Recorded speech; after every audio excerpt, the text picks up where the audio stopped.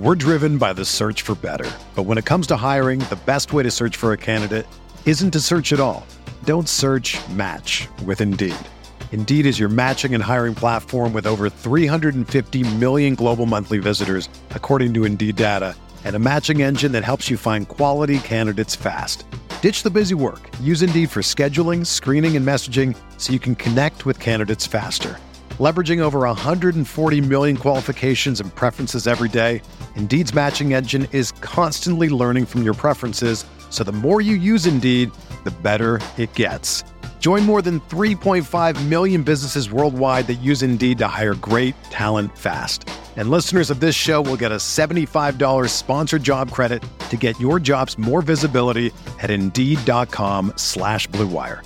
Just go to Indeed.com/Blue Wire right now and support our show by saying that you heard about Indeed on this podcast. That's Indeed.com/Blue Wire. Terms and conditions apply. Need to hire? You need Indeed. This podcast episode is brought to you by Coors Light. These days, everything is go, go, go. It's nonstop hustle all the time. Work, friends, family expect you to be on 24/7. Well, sometimes you just need to reach for a Coors Light because it's made to chill. Coors Light is cold lagered, cold filtered, and cold packaged. It's as crisp and refreshing as the Colorado Rockies. It is literally made to chill. Coors Light is the one I choose when I need to unwind. So when you want to hit reset, reach for the beer that's made to chill. Get Coors Light in the new look delivered straight to your door with Drizzly or Instacart. Celebrate responsibly. Coors Brewing Company, Golden, Colorado. Hi, Blue Wire listeners. I'm Greg Olson. I'm excited to partner with Blue Wire to bring you TE1, a podcast where I interview the tight ends who have revolutionized the position. Listen in as I have raw, in-depth conversations with the all-time greats like Shannon Sharpe, Tony Gonzalez, Travis Kelce, and George Kittle. We'll explore how the tight end position has changed over the last 60 years and what it takes to be the very best. Subscribe to TE1 from Blue Wire Studios today so you're ready for the August premiere.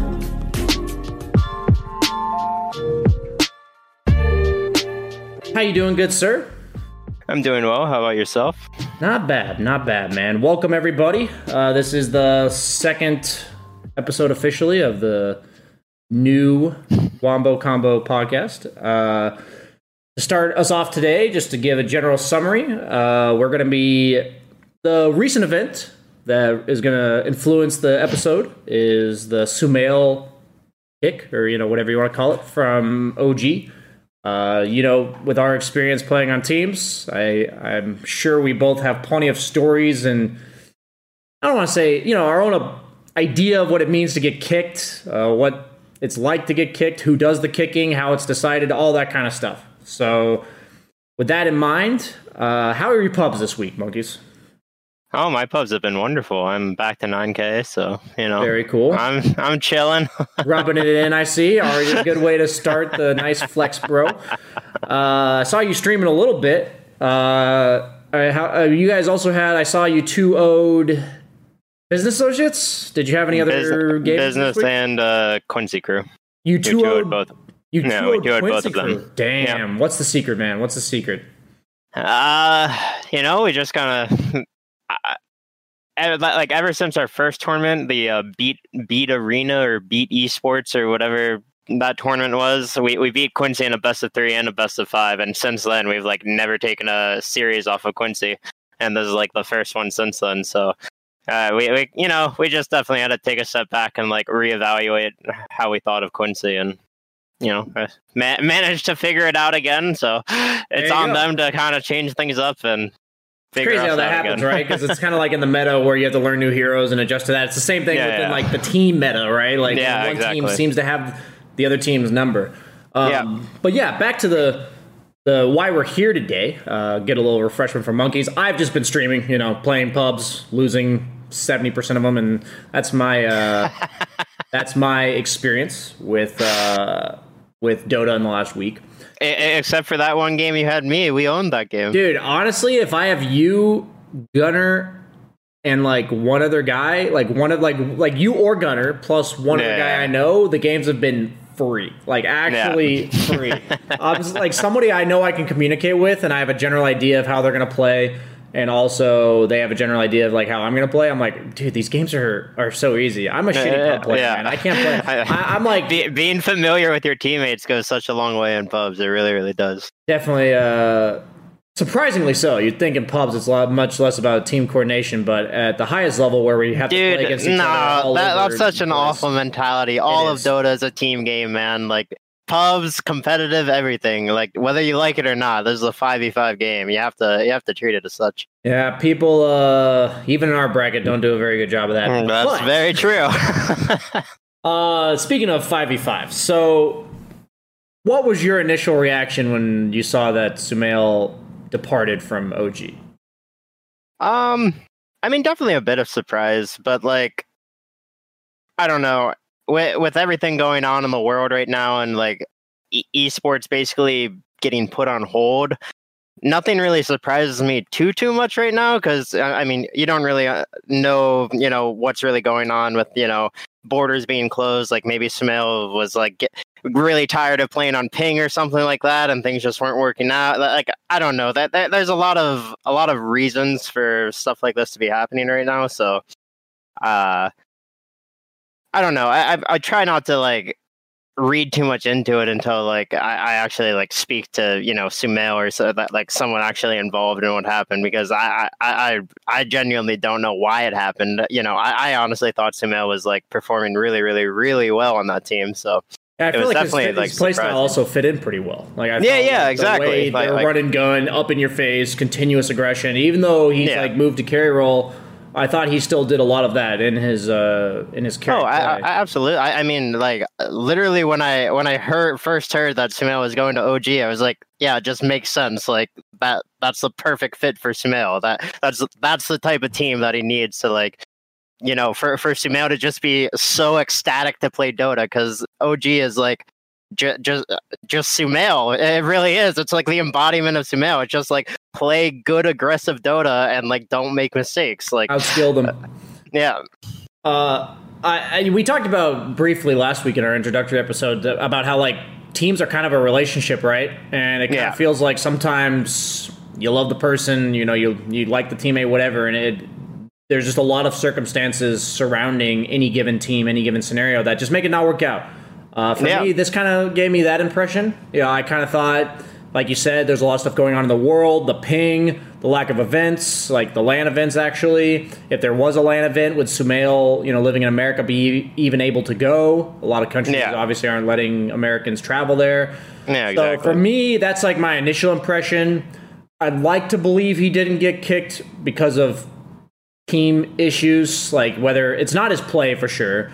I'd like to think it's not his attitude. Yeah, I do think Sumail has matured a lot in the last several years. Yeah, absolutely. Sumail is definitely a lot more humble nowadays, I would say, than he was, when he first got introduced to the competitive Pretty scene. hard to imagine being humble when you're like 16 years old and you won TI. I've been playing Pro Dota for 6 months, so I'm 15, 16 years old and I won TI. I'd probably be an egotistical asshole even more so than I already am as well. So, but yeah, with the kick, it's just I am excited to see Seb back. Honestly, can we just get Jerax back in there too? Man, just put the just Jerax. Get Ana like 6 months down the line. Why not? Just mix things up a bit. Yeah, exactly. I always think of like, God, what is the cartoon? Is it Power Rangers where they're like assemble? Yeah. I think that is Power Rangers. Is it like Captain America or Power Rangers? I don't remember. I mean, it's one of those. Yeah, that's all I think of when I think of OG, because they always like separate, and then you can only hope that they. Like, all of us are rooting for, right? Because they're Captain Planet. That's what I meant, Captain Planet. Assemble! Slowly but surely, they're coming all back. Obviously, I don't expect Jerax to come back, but either way, we can always keep I mean, you can always hope to. I mean, watching Jerax, Earth Spirit, and Tiny was just a thing of beauty, Dude, it's crazy to see people play their heroes, like, when they're the best in the world. It's uncomparable. And, like, for Sumail moving forward, like he never really was like a signature carry. Like I don't think there's any carry hero of Sumail's where I'm like, that's a Sumail hero. A Gyro maybe. What's so terrifying about Sumail to me is like when he made the switch from mid to carry, I was just like, I wonder how this is going to change Sumail, right? And the biggest thing for me is, remember when Party Queue initially came out, and everyone was like 5 stacking or two like duo queuing or trio queuing or whatever, and like that was just what matchmaking was for like a month or two. Well, my stack played against Sumail stack, 10 times in a row, like in one night, and I remember I was on like an Axe binge. I was playing Axe nonstop, and I could not land a blink Berserker's Call on Sumail if he had a Manta. He would reliably dodge it every single time. And literally, like that night, I was just like, Sumail's gonna be just the best. Like, what? He plays a role that buys Manta now. What can you do? Dude, he played with Arteezy for 3 years. You think he's not going to be able to masterfully Manta dodge everything? But I mean, like when he played mid, you wouldn't really see him Manta dodging all that much. And then like he switches a carry, and after 2 weeks, he literally is like frame perfect dodging like every single spell that you like can possibly imagine. Like Sumail is just. His mechanical skill is just so incredibly scary. It really is. I want to say this right now, though. So this is a bit off topic, but I assume pretty much every episode we're going to do something like this. I have noticed that when I feel conceptually above what's going on in the game, and what I mean is like, I just know, I have a good feeling of like the state of the game. I'm confident in exactly what I need to do in the game. Exactly like my role in the game, the items I need to build, who threatens me, all this kind of like everything. Like I just feel really in tune with the game. Mm-hmm. Mechanical things seem so much easier. Like you just push the right buttons. You're like, all you're thinking is the minute that Axe calls, I'm gonna push this Manta. And I feel like Sumail is just one of those players in the world that is not only mechanically gifted, but after watching him play carry, I just get that his overall knowledge of the game is just insane. Because, like, you move from one role to the other, and most players, even players like Rezo, who I think has really come into his own as an offlane player, when they come in, like, when they started that role, they looked bad. Like, they look like they're out of place. And I watched Sumail play carry for, like, the first month that he did, and I was already learning. I was like, holy shit, like... this guy knows more about the carry role than I do, and he's never even played it. So all I'm saying is, like, when I watch players like Sumail, I've really realized for myself that it just feels like they always know exactly what's going to happen next, and all they're doing is just playing off instinct and reacting to, like, what's exactly in front of them in, like, the purest way. And I'm not trying to take away, like, I all I know is that mechanical skill goes way up when you feel like you're in tune with the game. And with Sumail, oh, for sure, I think that's the key to his success. Is that I don't think I've ever watched a Sumail game and been like, yeah, he looks lost. Like he doesn't know what he's supposed to do in the game. I saw a couple when he switched to off lane for a little while. Okay. When he switched to off lane, I saw a couple times where it was like, what are you doing, Sumail? But other than that, like little stint, that was like we need an example. You can't just call him out and then not say, like, you got to give us an example, man. An example? Yeah, you don't remember this stuff? I don't remember like every game from back then. I think one of the games I'm referring to, he was playing Underlord, and he was like he died like 5 times in laning stage or something.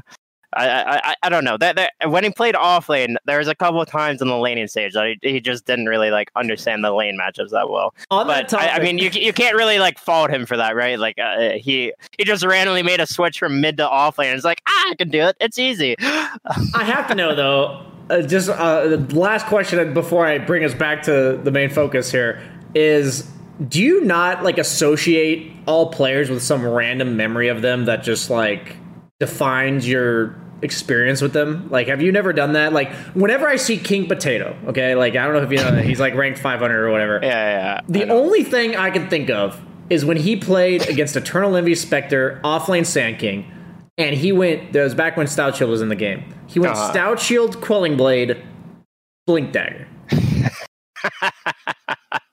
And he had this Blink Dagger. He's level 6. The enemy Spectre's level 9. It's, Eternal Envy. He has, like, Vanguard and a pipe on Spectre. I'm like, what the fuck? But either way, I look at this game and I'm like, how did he ever think that would be good? Like, so all I'm saying is, like, when I asked you about your specific example, I like, whenever I think of players, like with Arteezy, I'll always remember, like, even a year from now, I'll remember what happened 5 days ago where I was supporting him in lane and he asked me to give him a salve. So I had a salve ready. He got a kill. I salved him, and then he said, "No, I'm suiciding anyway." And he just like ran into the tower and killed himself. And I'm like, and then later in the game, something exactly the same happened, and I was like, "Okay, I'm never giving this guy a salve ever again in the history of pubbing with Arteezy." So I don't know if I have like specific memories like that of people, or I mean, like, you know. I don't know. Dota is such a wild game. So many random variables happen on such a frequent basis. Like, it's really difficult to, or at least for me, because like the main thing I'm thinking about when I'm playing Dota is myself and how I can improve and like what I should be doing differently, or like how I should change my mentality for certain things and stuff like that. I honestly don't really pay attention to like, you know, who's on my team or who's on the enemy team. I think all of that is just kind of like it enables like it enables yourself to like get nervous and stuff like that, if that makes sense. Because when I was younger, you know, I would always look at who's on both teams and be like, oh, my team's shit, and the other team has like Sumail and Arteezy or something like that. And then, like, you know, from before the game even starts, I'm just like, I feel bad about myself. But you know, nowadays, like, I don't even try and look at the players on the team, because that has nothing to do with my game. My game is going to be exactly the same, you know, like you gotta, I don't know. I feel like I kind of got a little off track there, but I agree with you. Overall, like, I will, that's something I do want to talk about in future episodes for sure, but I'm always fine if we dabble into that. My overall approach has been, if I try to think about anything other than me, Dota becomes so overwhelming that I'll mess up. Yeah, exactly. Because there's so many variables out of your control, right? Like, you can't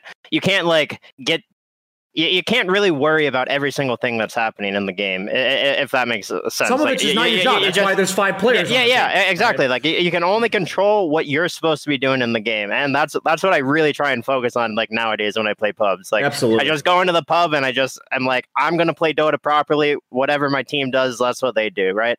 Like, my first instinct when I'm tilting is to start thinking about what all my other teammates should be doing that they're not doing. Like, that's, like, if I'm ever in like that's a dangerous rabbit hole. If I'm in a good frame of mind, I'm always like purely focused on what I can do next, what my hero's capable of, all that kind of stuff. But into the rabbit hole, I'm officially, you know, shutting it down right there. So I wanted to tie in like the Sumail kick and everything, or whatever you want to call it. This case, we kind of came to the conclusion, it sounds like mutually, that we both thought it was just extenuating circumstances, and most likely is just the logistics of the situation. That's kind of what we... I mean, you know, you never really know what goes on with like the inner workings of teams, right? I mean, like with me and you and VGJ Storm, like we thought that was going to be a long-term like endeavor, right? And then, you know, 2 weeks in, we're without a mid player, no replacement. So like sometimes like Dota just kicks you while you're down, right? And you just gotta keep on going, figure out what's next. So I don't think Sumail's made any official announcement of what he would plan to do. From my perspective, I haven't seen it. I haven't seen it yet myself. I feel like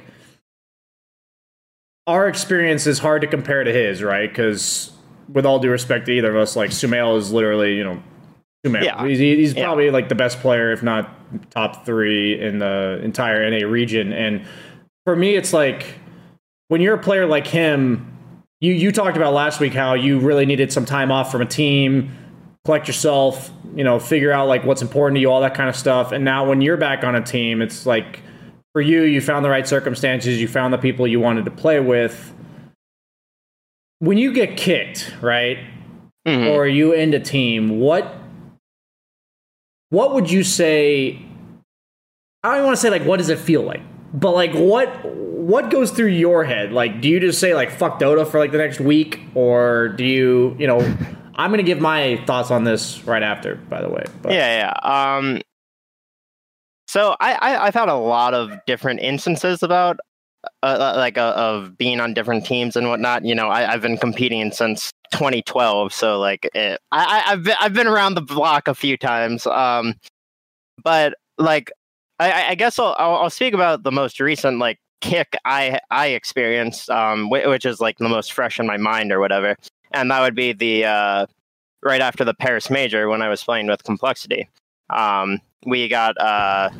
We ended up beating Beast Coast, which was the team IX Mike Eternal Envy that stack, and we didn't get last place, but then we lost like LGD in the main stage or something, and after that, like basically we continued to scrim after we got eliminated from the tournament, which in hindsight I think that is such a bad idea. Like, we did that on VGJ.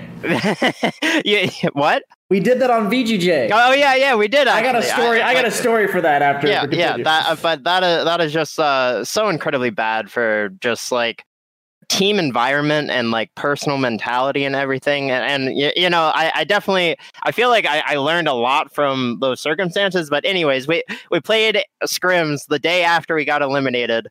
I was feeling really sick as well. I think I got land flu or whatever when I was there. So like I for like the 2 days after we got eliminated, like I just wanted to be in my hotel bed, just like trying to sleep that shit off, because being sick and playing Dota is an awful feeling. I don't know if you've ever done it, but it's not fun.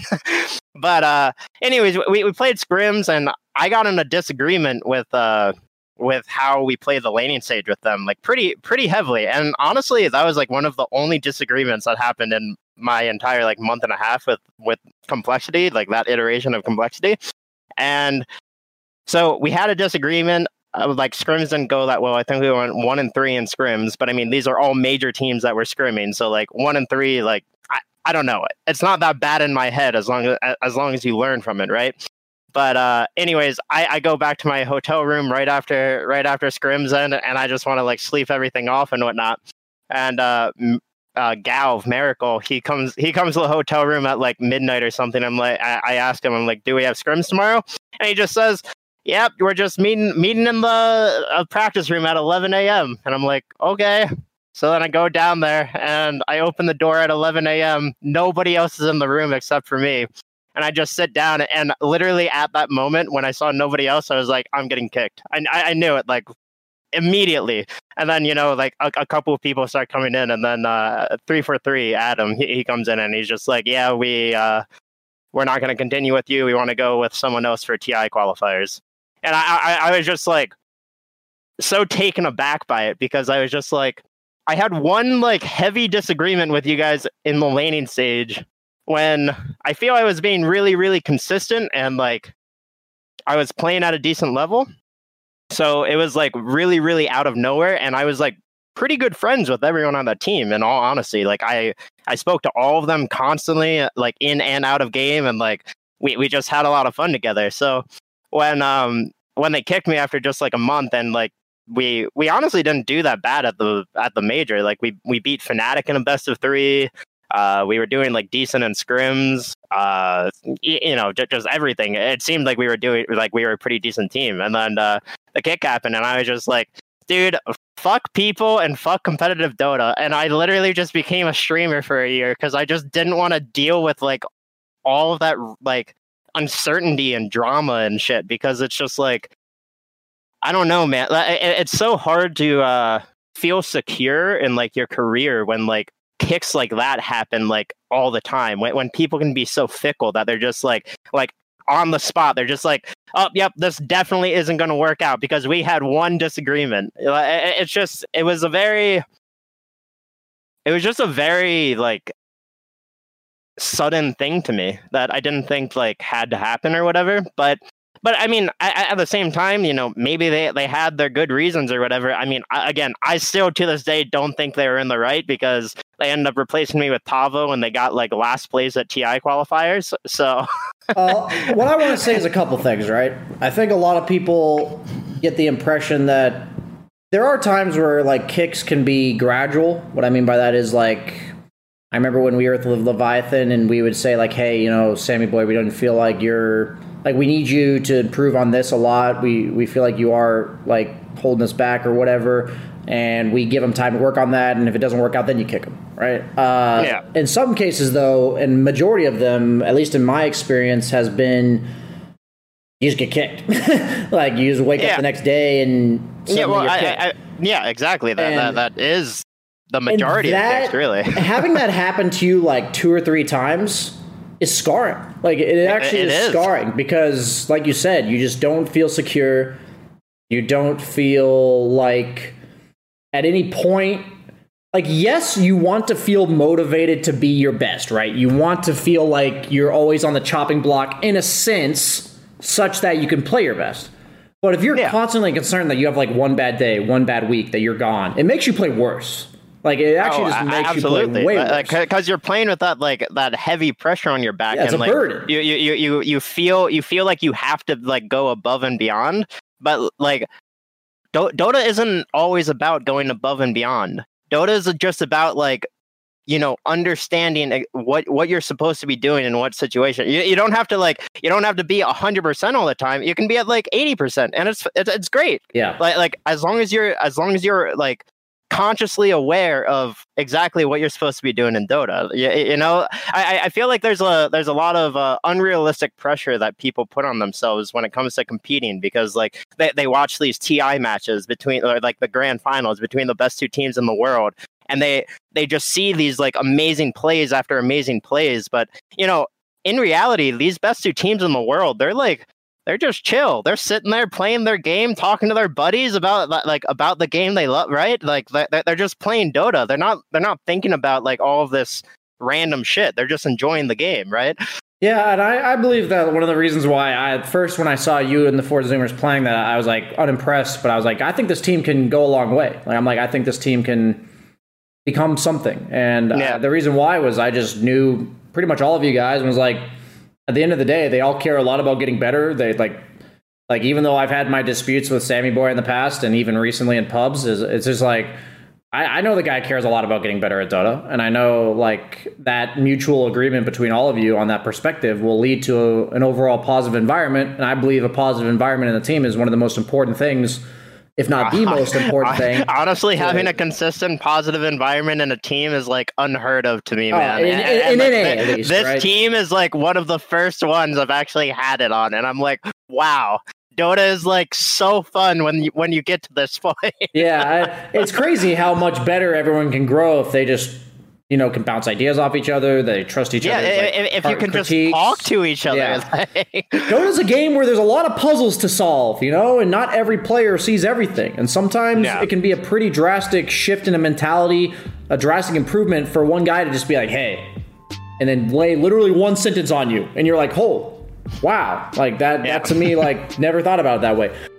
Have you ever heard of DealDash.com? It's the best, most honest bidding site where you can win things you never expect at a price you never believe. They have over 1,000 auctions every day on electronics, appliances, beauty products, home decor, and even cars. Here's how it works. It's like an auction, but every time starts at $0 and only goes up 1 cent every time you bid. The kicker is that the auction clock restarts after just 10 seconds. That means every time you bid, everyone else has 10 seconds to answer or the item is yours. If you go ahead and buy now, DealDash is offering our listeners an extra 100 free bids upon sign up. On top of other discounts, go to DealDash.com and use the offer code PREDICTION or DealDash.fm/prediction. That's DealDash.fm/prediction.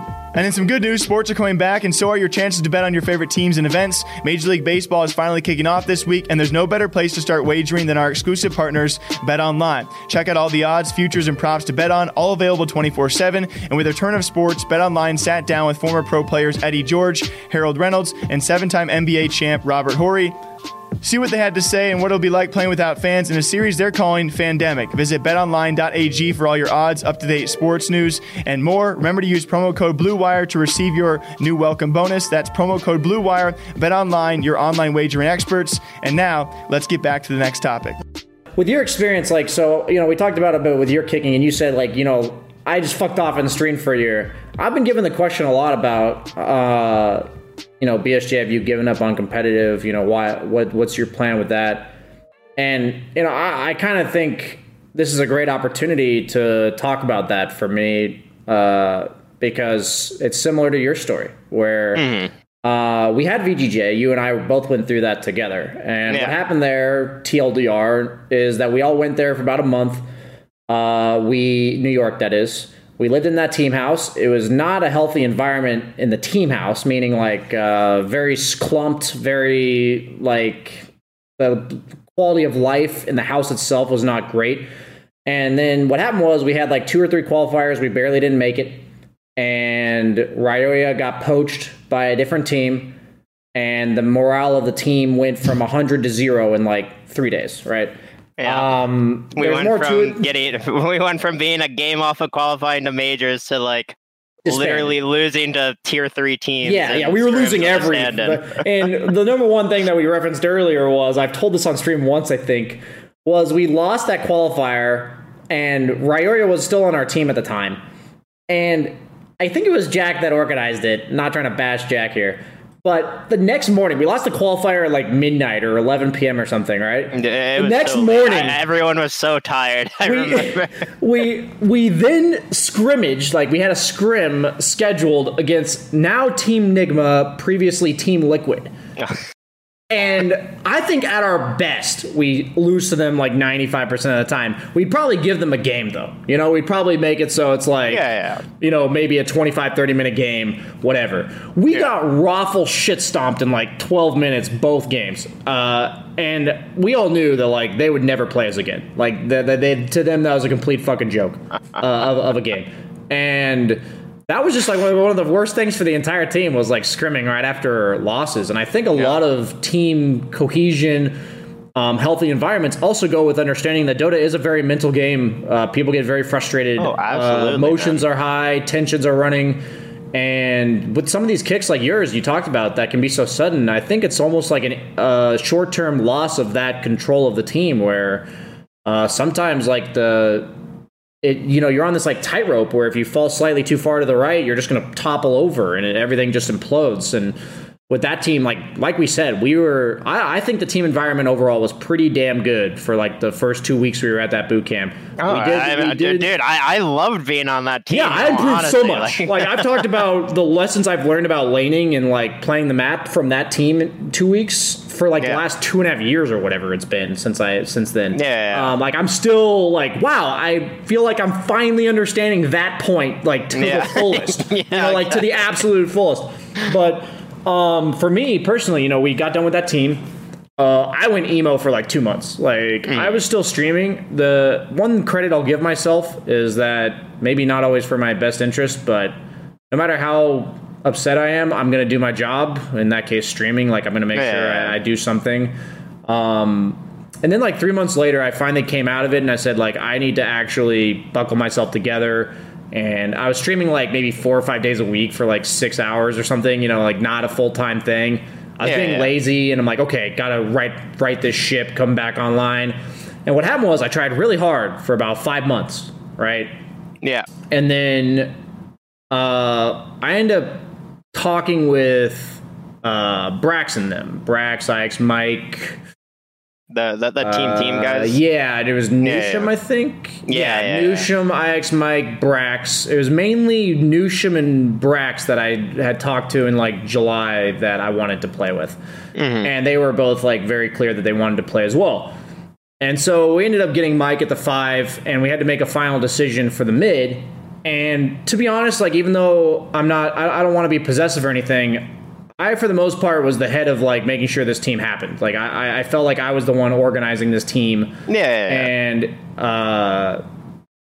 being the primary assembler. Like even I remember like Braxton Nusham would say like, "Hey, we want to play with these guys, but like you have the final say." It's kind of like that.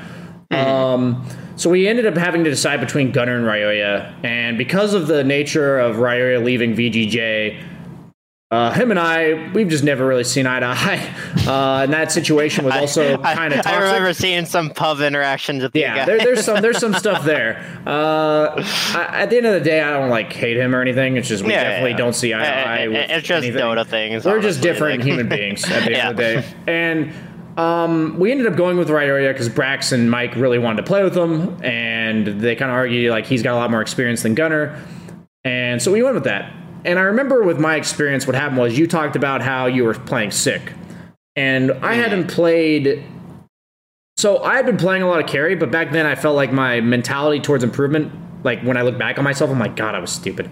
At that TI, the meta for carry was Clinkz Weaver, like Clinkz Weaver, Wraith King, like those. I remember. Yeah, and I had never really played Clinkz or Weaver. Like I had played them, like I had like 80 games on them or whatever, but I had never taken the time to like really understand those two heroes. So the first like week that we were playing scrims as a team, starting the new season, I basically prioritized picking myself Weaver and Clinkz as often as humanly possible, with the attempt, because we had like a week of scrims and then qualifiers. You know? So it's not like I have. It really is not. It's not like I have like 2 months to slowly but surely, get back with the meta. So I decided, I'm like, I'm going to play these two heroes. And needless to say, I wasn't very good at these heroes, right? And I needed to learn them in a competitive environment. And I this is my perspective on the situation. And you'll probably hear different perspectives from everybody on the team. That's like the irony and funniness of somebody getting kicked or whatever. Is I just played like dog shit on those two heroes, and I was completely lost. I probably sounded like panicky to the team. And this team that I had spent like 2 or 3 months planning for, I was on it for 4 days, and they kicked me. And I was like, what? Like, really? And to me, that was just like my response internally was the exact same thing that you said. It's like, just fuck people, fuck this, screw Dota. Like, what am I even doing here? Like, I actually been streaming, pubbing, working really hard for the last like 6 months in preparation for this. Like, are you serious?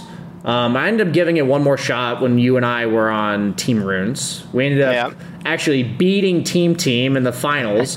I'd like to give a shout out to Ryoya for trying to solo kill me twice on the opposite side of the map from his team. I remember and you feeding just those games away. On about that. Dude, Ryoya's hate for me was what got us into that LAN. I will 100% say that we should not have won those games that he completely threw. But moving on. We played on that team and obviously did not have very good success.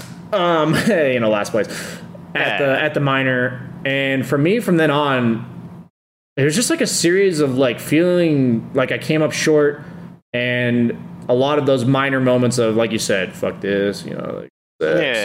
And for me, like, I'm not in the same situation as someone like Sumail, but I know last year Sumail, he basically said like, I'm going to wait for the perfect opportunity for a team. And in his case, it's like, I got to find players that are good enough to play with me.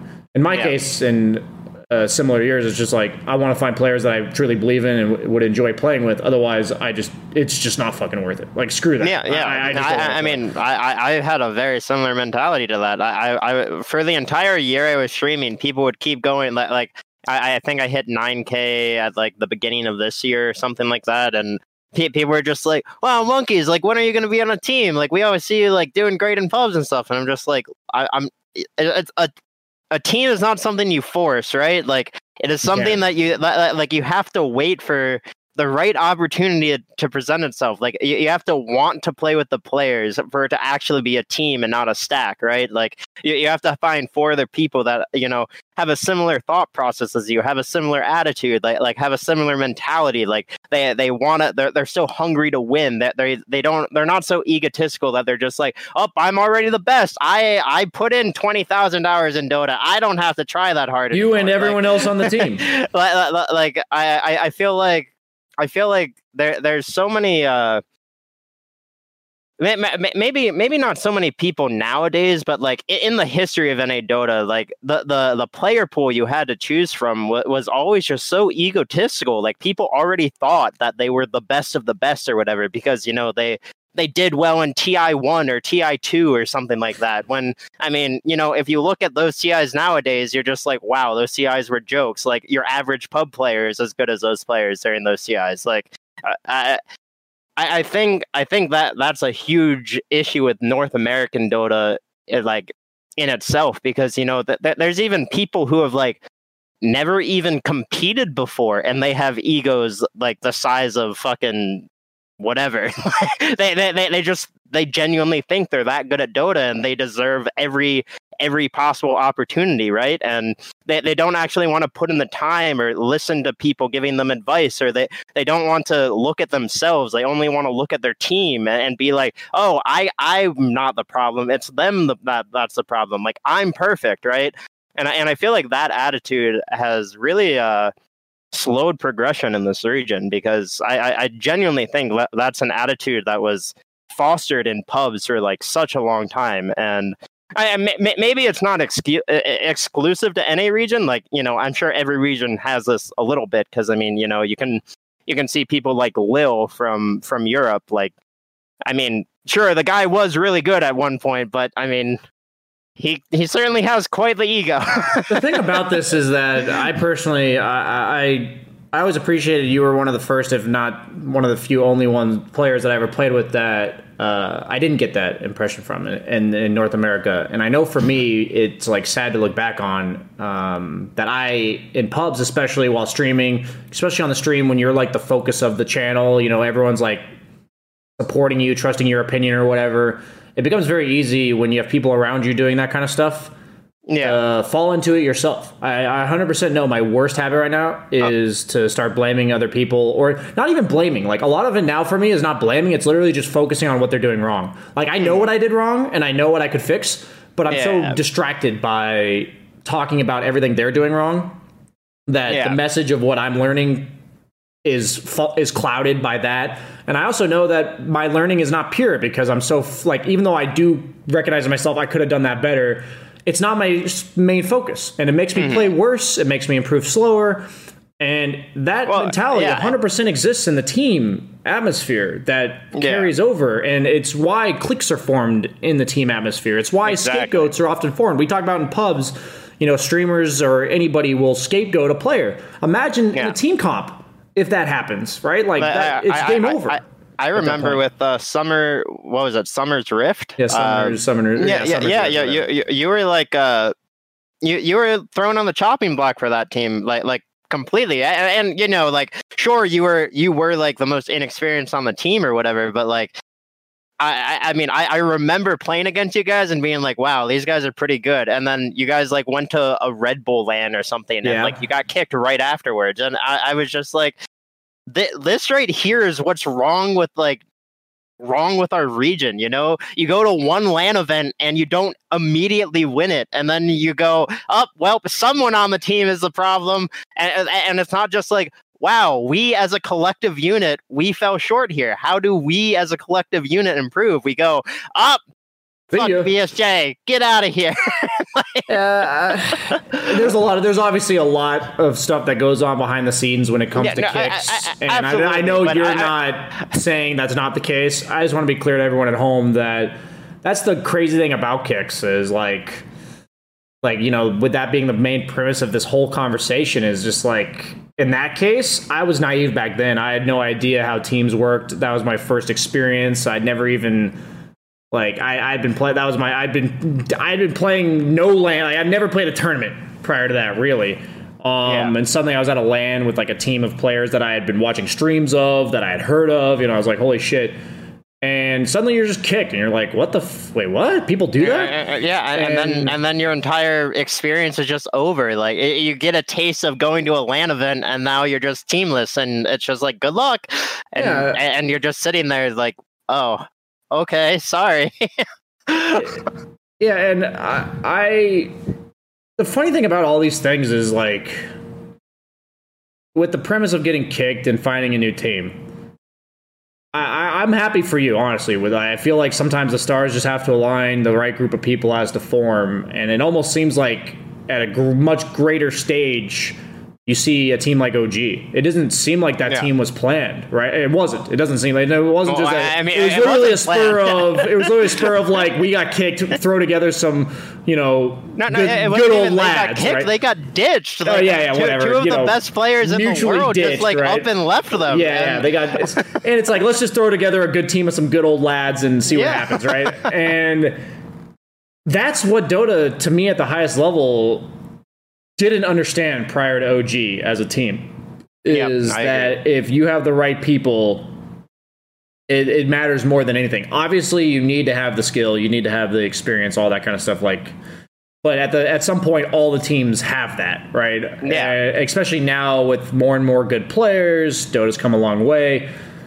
And when it comes to being on a team, if you just don't believe it has anything potential to it, you and me are both at that spot, especially like as we move forward, is like less and less, like there's being on a team is like worse than not being, like being on a bad team or like a team that you don't believe in is far worse than just not being on a team at all. And for some, I mean, you can ask Seb, right? Like he's even talked about it in some interviews and stuff. He thought his career was over. Like he never thought he would play on a competitive team ever again prior to TI8. And for me, it's such a funny thing where it's like, I jokingly could say I could be the next Seb, where I'm not saying I'm winning TI, but like maybe I'm just on a team at some point. Maybe it works out. But like for me, as of now, I've kind of written it off, not in a way of that I think it'll never happen, but I'm not planning for it. Like if it does happen, it's because I feel like I've worked on my game a lot. I feel like my mentality's grown, whatever.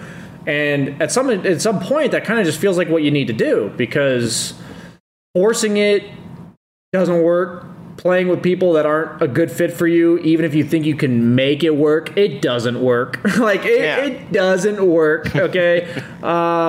People you've played with before that you're like, maybe it'll work this time. If it didn't work the first time, it doesn't work the second time. Unless one of you has, like, in your case, like I talk about Sammy Boy, because I know you did not see eye to eye with him 2 or 3 years ago. And unless somebody's drastically matured or changed, that's just not going to be the case, right? Yeah, that's a huge thing. Again, so during my year of like exclusively streaming, I was always open to the idea of competing at any point in time, but I basically, like, I wasn't going to go out of my way to like actively try and teach people how competitive Dota works and like how a team works and stuff, right? Because I mean that is just such a long and tedious process, and like you have to be able to find the right people who like are in the mental state to like actually be able to appreciate like what they're like learning and whatnot, and like actually be eager to learn.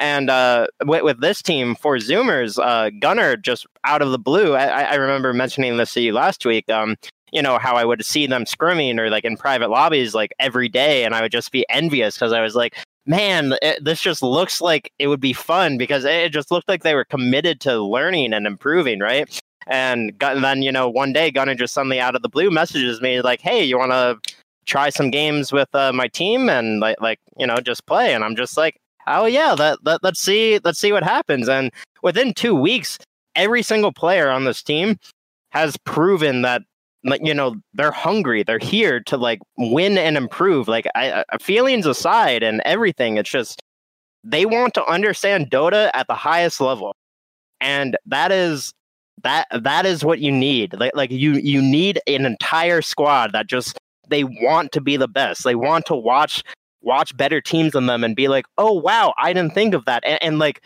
be able to like accept that they didn't know everything about the game, right? Like they're still learning. They see something and they're like, wow, that's so cool. We should try that. How can we make this work, right?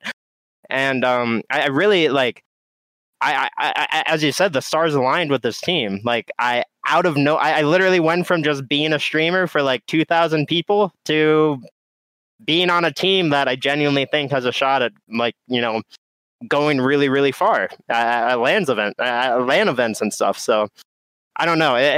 Dota, when it comes to team games like this, it's just people don't understand just how fragile like everything really is, just how uncertain everything is in Dota. Really, I will say that I'm a firm believer. There's obviously I'm an idealist in a lot of ways.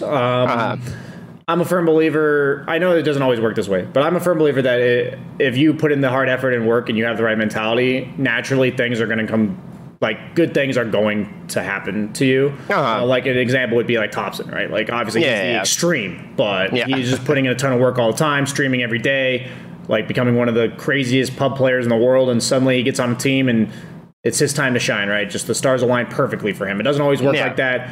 And even in your case, I was always surprised. You streamed for how long before you were getting 2,000 viewers? Like, you were consistently getting like 200-300 for years. I was probably only getting a few hundred viewers for the first like 5-6 years I streamed or so. And you were still a very consistent streamer. And then suddenly what happened was that one TI, maybe 2 TIs, TI8, right? No, I went to TI8. It was TI9 actually. That was when I first hit like 5,000 viewers in like my entire streaming career. I didn't realize it was last year. I thought it was 2 years. Yeah. You just had like that 1 month where nobody else was streaming. So people, with all due respect, were basically forced to watch you. And they're like, wait a minute. This guy is a good streamer. A lot of times you just don't get the attention you deserve for the work you're putting in, the quality content you put out there. And someone like Thompson, same thing. He was a streamer for what, like 100, 200 people, for his entire career. And I will say that every player I've seen in Tier 1 Dota, when I've talked to them, all the players that are successful, none of this shit's a fluke. Like, none of them are egotistical assholes that are completely delusional. The ones that are, do you think they're in Tier 1 Dota anymore? Like, I don't want to name names, right? Yeah. But they're not there anymore. It just doesn't work that way. And that's one thing I love about Dota is, and I've really learned about like being a human being in general, is all the players I have met that are successful. You talk to them, you hang out with them for like 5 hours minimum, like maximum even. Like you can probably establish it quicker than that. Yeah. You're like, wow, I see why this guy is a world-class player. Like, I get it. Like, I get his mindset, I get his mentality, I get his work ethic.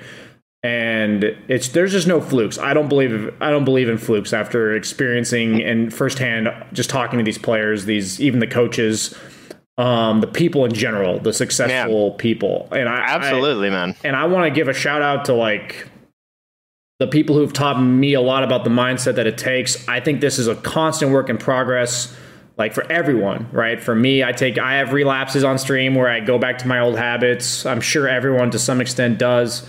I mean, dude, even me, I tilt sometimes. Yeah, I've heard of your tilting. I'm like, a shitter. I ask people for clips, but it's hard to find. Everyone does it. And I think for people watching, it's not meant to be some inspirational speech, but it's meant to be, people want to work with you if you show the desire to be better. Like whenever I'm coaching people, whenever I'm like even just talking to my viewers, you can tell in the questions they ask whether or not they really care about getting better. Like the way they ask it, like have they done their homework, have all that kind of stuff. Nobody as a streamer, I've streamed for 6 years or whatever for like 50 hours on average a week. It's not something that just falls on your lap. And that mean, like people always say streaming is such an easy job and stuff like that. And I mean, dude, it is rough, especially when you're starting out and like you're constantly having all of these people judge you and, just freely state their opinion with no consequences in the chat, like constantly, like even if it's something like so insignificantly negative as like, oh, you're ugly, lol, like stuff like that will just like ruin your mentality as the day goes on. Like it's just like, whether it's negativity or positivity or just just so many conversations going on. Streaming really is. It takes a lot of mental fortitude. Yeah, in my opinion. It's not just streaming. If you're in the public eye at all, right? You're one of these players on a team. Like this is anyone who's subject to ridicule at any cost. Like the casters, the players, the coaches, the managers, whatever. It's tough. It's not tough necessarily in terms of work. I'm not saying it's easy work. It's the tough to like remain centered, right? Like you said, like it's mentally draining. It really gets to you after a while. And I think that's the main thing that I think about, like tying this all together as we're about to wrap it up here, is when I get kicked or when I hear about somebody getting kicked, you talk about all the things that happen in the team. You got to think about now what's next for them. Moving forward with Sumail, I wouldn't be surprised if he's not on a team for a while again. I also wouldn't be surprised if he tries to give it a go, but like right now, is there really much motivation to force it? Like based on the the world situation, I don't think so. I mean, like right now is really not even a great time to be competing. Really, like there's not as much like there's not as much reward for being at the top of your. Well, maybe in Europe it's worth it because they have like what, a $600,000 prize pool online tournament coming up in a couple weeks or whatever. But in North America, even if you win this tournament, then you have to split those winnings 5 ways or 6 ways if you have a manager, or whatever percentage you're giving your manager. Because I mean, we're not even sponsored, so like there really isn't that much money in competing. We're honestly treating all this internet practice as just that preparation for practice. Like we're just preparing for lands as best we can. In all honesty, like we don't really care if we win or lose that much, like that, because again, there's not that much on the line, really, if that makes sense. Absolutely. I think that's also a relatively healthy environment to start a team in. I think if there's too much pressure, it almost what happened with VGJ, where like if there's so much pressure and you come up a bit short, like suddenly that pressure just all falls down on you, and then wham bam, nobody's there anymore. Teams are done. But with that being said, I really like the conversation we had today. I feel like every week for people watching, you're probably going to get a little bit of rambling, or a lot. But we want to stay on some central topic about what it's like to be a Dota player, caster, streamer, personality, the dynamics of what's going on in the scene. And if there's nothing that ever happens in the scene that week, we'll kind of just choose a topic. But this week we chose to talk about team dynamics and getting kicked because of the Sumail news. So moving forward, do you have any last comments before we wrap it up for this week? Just try to be kind to each other in the Dota community. I feel like everyone could use some kindness nowadays. Yeah, maybe commend that support after he didn't feed in your lane. Maybe just do that one little nudge towards good spirits in the Dota community. So with that being said, thanks for watching, everybody. Hope you enjoyed the show. We'll be back next week, and look forward to talking to you again, monkeys. Yep, you as well. Have a good one, everyone.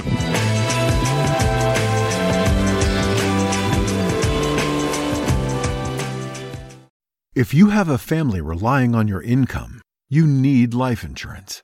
But finding the best quote shouldn't take a lifetime. That's where Policy Genius comes in. In minutes, Policy Genius could save you 50% or more simply by comparing quotes from America's top insurers. Once you apply, the Policy Genius team handles all the paperwork and red tape. To save on life insurance and get protection for you and your family, head to policygenius.com today.